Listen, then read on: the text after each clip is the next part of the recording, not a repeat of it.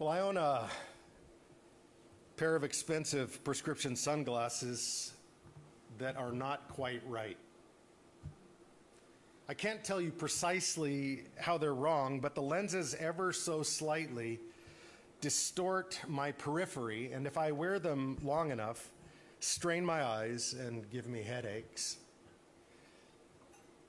Turns out, just a little distortion in the lens can be a big deal. I bring this up because every single one of us, whether we wear glasses or not, has a lens through which we perceive reality. Conscience. The lens through which we see the world as well as ourselves. Conscience makes us self-aware, and keeping a clear-eyed conscience requires vigilance, because we can see in Scripture 3 ways the lens of conscience can be gradually distorted or bent, often without us being consciously aware. Inward, outward, or if far enough in either direction, shattered.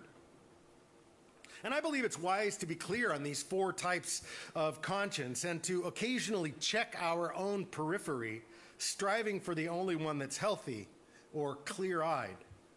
If you need an example, look to St. Paul. He claimed in Acts 23:1 to have lived with a clear conscience before God all his life. He strove, he said in Acts 24:16, always to keep his conscience clear before God and man. This doesn't in any way mean that Paul was perfect. In fact, far from it. As he says in 1 Corinthians 4:4, which we read today, my conscience is clear, but that does not make me innocent. At one time, he was a violent persecutor of the church, but a clear-eyed conscience helped him recognize how we always, including him, know only in part and see through a glass always darkly, as he wrote in 1 Corinthians 13. So we can make great errors and hurt other people greatly. But a person of clear-eyed conscience is quick to confess when they perceive that they have erred or are told about their sin. That's why when Jesus appeared to Paul on the road to Damascus, Paul was quick to confess. He didn't justify and explain his actions or defend his sin. I have a friend who likes to say, usually when we get confronted with something, we become Jedis. We justify, explain, and defend I, which doesn't make any grammatical sense, but works for him. And King David, when he was confronted by Nathan for his sins against Bathsheba and Uriah, did not respond, mistakes were made, but said only, I have sinned against the Lord. And when a person of clear-eyed conscience reads passages such as today, or really in any and all of Scripture, the first question is always, where am I in this story? One of the tensions with conscience is that as a lens, it can bend outward. This breeds arrogance. People with arrogant consciences tend to think too highly of themselves. They become self-absorbed and at the same time, self-unaware. They begin to excuse their own sin as Cain did after slaying his brother Abel. Accused of wrongdoing, he retorted in Genesis 4:9, am I my brother's keeper? A person with an arrogant conscience sees others as inferior, and they're mostly for their own purposes, which should be obvious to anyone are the right purposes. But the lens of conscience can also bend inward. This is a wounded conscience. The wounds are often the result of painful incidents or traumas from the past, abuse from their family of origin, or maybe incidents of drug or alcohol abuse, feeling abandoned, sexual promiscuity, or significant involvement in pornography. A person with a wounded conscience has to fight the temptation to take others' emotional hostage. This happened in the Corinthian church, where those with wounded consciences took on the role of victim and denied freedom to others. People with a wounded conscience think too little of themselves, though this does not in any way mean they think of themselves too little. This breeds an insecurity regarding God's love and his good world, and is why some Christians are so often so uneasy about the liberty that other believers enjoy, say in drinking alcohol or enjoying particular movies. This hostage-taking plays hell in relationships and in communities. And people with wounded consciences tend to overlook how in Titus 1:5, to the pure, all things are pure, but to those who are defiled, nothing is pure, but both their mind and their consciences are defiled. Finally, when the conscience bends too far in either direction, the lens shatters. Paul's word for that in 1 Timothy 4:2 is seared. It's where we get the English word cauterized. And with a cauterized conscience, the flow of blood stops and self-awareness dies. These are people who never confess and always accuse. They bully and belittle. Both distortions of conscience, inward and outward, wounded and arrogant, cause people to be emotionally myopic or nearsighted, seeing the world as preeminently about themselves and their needs or desires. Galatians 5:26, a passage that I wanted to point to last week but just talked way too long, points these two distortions out and their cause, actually, very astutely. Paul writes to them, "Let us not become conceited, provoking one another and envying one another." The Greek word here for conceit is kenodoxos, a contraction of two words, kenos, which means vain, and doxa, which means worship. It's where we get the word doxology. It means self-worship. And its byproducts are envying, a wounded conscience behavior, and by provoking, an arrogant conscience behavior. But they're both ultimately about conceit, self-worship. And when all of life turns an interior direction, the expressive individualism that our culture encourages and even demands, as opposed to an exterior direction, the denial of self that Jesus calls us to, then the entire conversation we have in our own heads moves from one of responsibility. What good am I responsible for? Who am I responsible to? And who shapes me and reminds me of who I am? To a conversation about rights that are simply demanded. I want this. I want that. And we can see this in spades in our nation today. Throughout history, there have always been institutions of local community where mediating structures of our lives that helped keep us accountable, that helped keep us known and kept us connected and kind of refereed our tendency to conceit. People went to church. They played sports. They were in bowling leagues. They were in the PTA.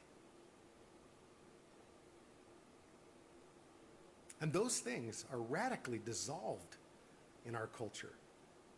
We just don't have them anymore. Because we can get whatever we want in the palm of our hand, alone. And you give everyone unlimited radical freedom and take away moral boundaries, and there's only one way that math comes out.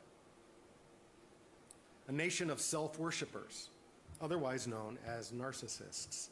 And you will never, ever meet a narcissist with a clear-eyed conscience.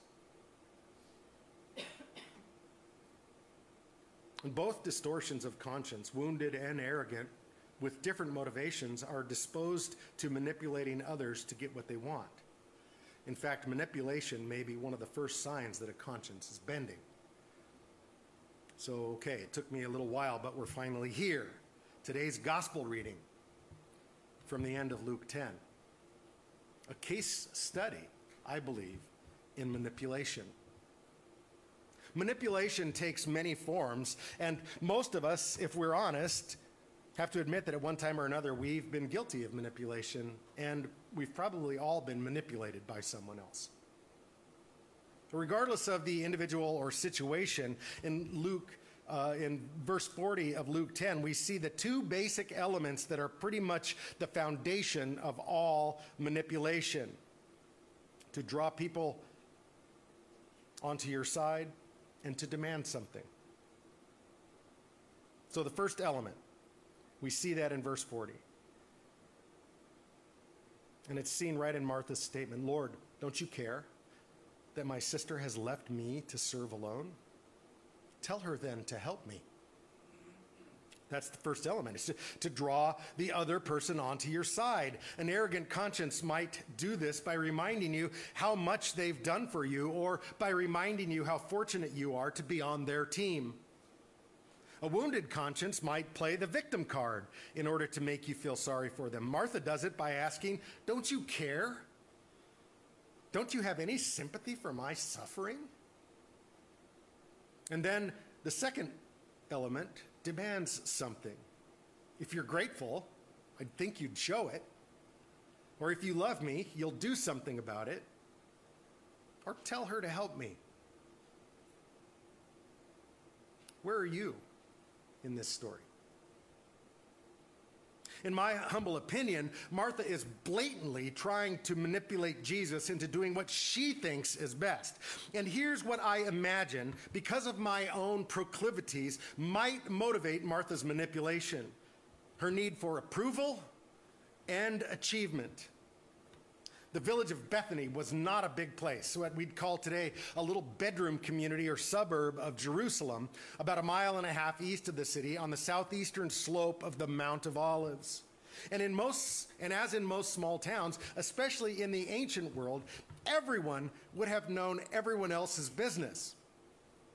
Last week, I talked about this in the province of Galatia, where they lived socially thick lives. Lauren and I are getting ready to go back to the small town in Indiana where we spent 19 years.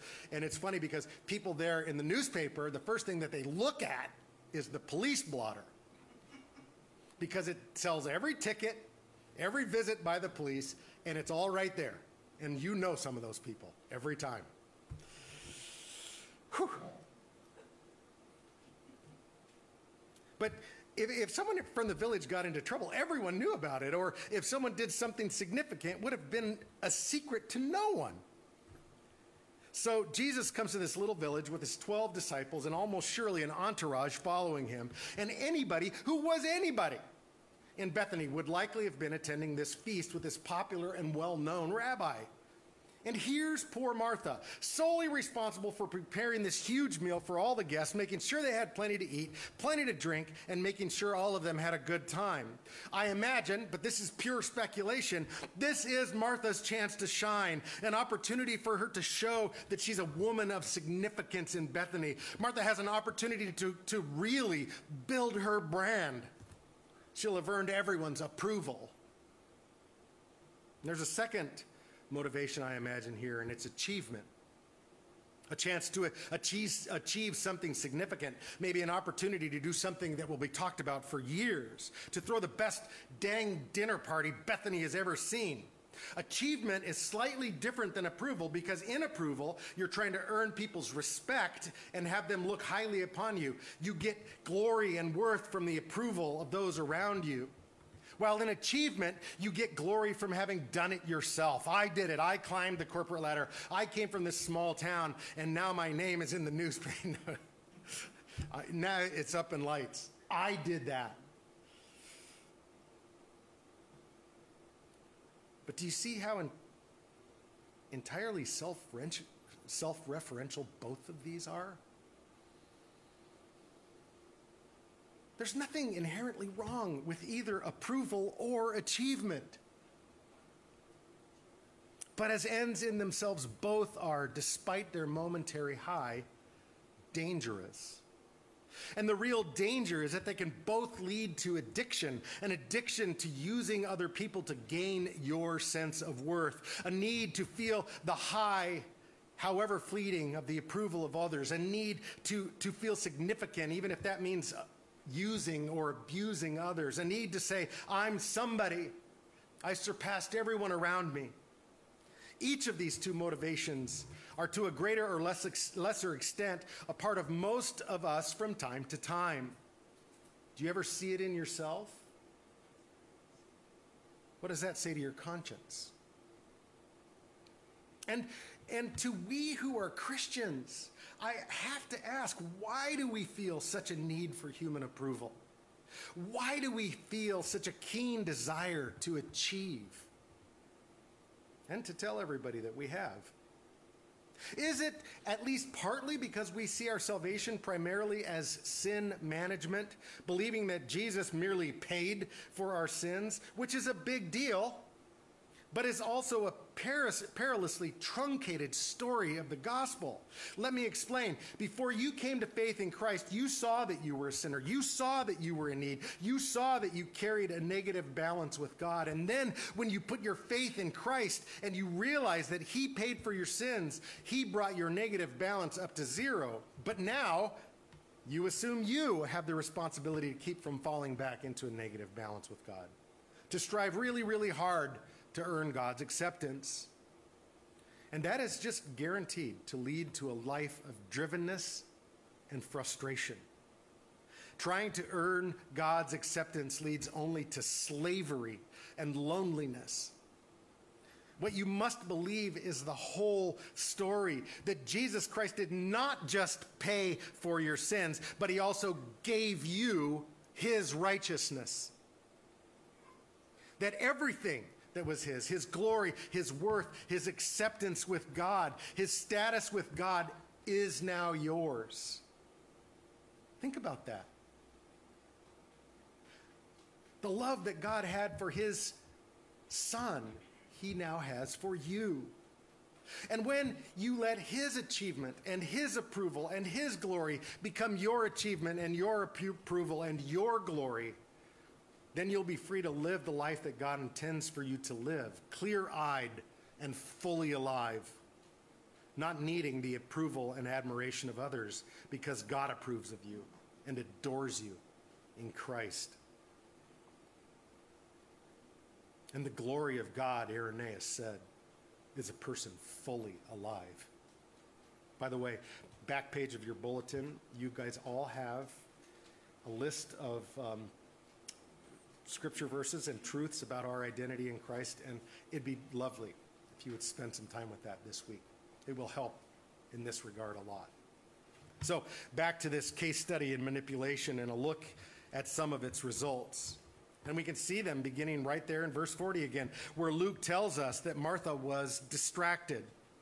She was trying to do too much. I believe this is because she was striving to win the approval of Jesus, the disciples, and the villagers by pulling off the best dinner party in Bethany's history. I imagine she had 4 pots in the fire, was running around making sure everyone had plenty to drink, and was trying to make conversation with a few important people. She was running here, there, and everywhere. Does this sound like anyone you know? The gospel tells us that she was anxious. Not just concerned, but anxious, worried that things weren't going as planned, worried that people weren't having a good time, and worried that she wouldn't achieve what she needed to achieve to pull off the perfect dinner party. She worried that God didn't have a handle on the situation, and so she had to take matters into her own hands. Does this sound like anyone you know? Further, Martha was troubled or upset. She was irritated and even angry with Mary, and probably with Jesus, because he wasn't going along with her agenda. And we can see how all of this led to isolation and aloneness, at least in Martha's mind. You can see it in her appeal. Lord, do you not care that my sister has left me to serve alone? Tell her to help me. But thank God the story doesn't end there. And we see how Jesus responds to Martha in verses 41 and 42 when he says, Martha, Martha, you are anxious and troubled about many things. But one thing is necessary. Mary has chosen the good portion, which will not be taken away from her. The double usage of her name, Martha, Martha, isn't insignificant. It's actually very important because in biblical times, the double usage of a name was meant for the expression of extreme or intense emotion. When King David lost his first son, Absalom, in battle, he cries out in his grief, "Absalom, Absalom, my son, my son." Jesus Christ in his excruciation cries out from the cross, "Eloi, Eloi, lama sabachthani." My God, why have you forsaken me? And Jesus reaches out to Martha in the same way. Martha, Martha. So the first thing we see in Jesus' response to Martha is that he loves her very much. Jesus loves even manipulators and desires to heal even approval and achievement junkies. And the second thing we see in Jesus' response is that Mary has chosen what is better. Now, I want to be careful here because this passage is not saying that people should stop working hard and start meditating and journaling every moment of every day. Candidly, y'all know I have ADD. And for me, that sounds like hell. In fact, if I were to go to hell, that's what they would assign me to do. This is why I read my sermons. Not because I can't talk, but because you don't want the stream of consciousness that would ensue if I did not. Nor would I. Some people like to be active and busy, and there's nothing wrong with that. Nothing. This passage also isn't a dichotomy between secular and sacred somehow, because there is no dichotomy. It's all sacred. This passage is not saying that the physical is bad and the spiritual is good. I believe what this passage is saying is that there is a priority in life, and we need to be clear on it. If God and other people are a means for your glory, then you will not experience life in the way God intended, and the lens of your conscience will always be prone to distortion. But if, on the other hand, people become, you and other people become a means for God's glory, then you will begin to experience the freedom and the joy and the life that God intends for you to have.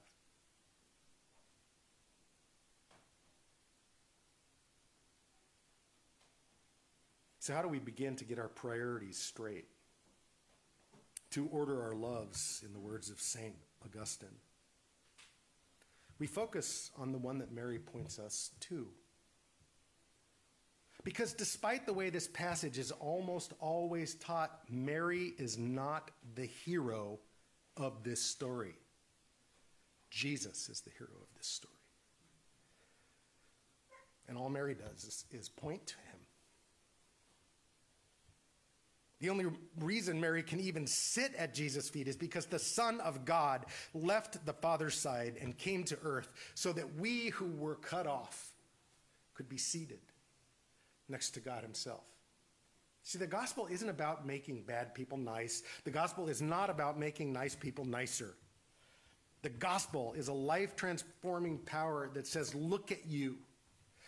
Do you see that you're an approval junkie? Do you see that you're driven by achievement? Do you see that you're all wrapped up in yourself and you're distracted and anxious and troubled and alone?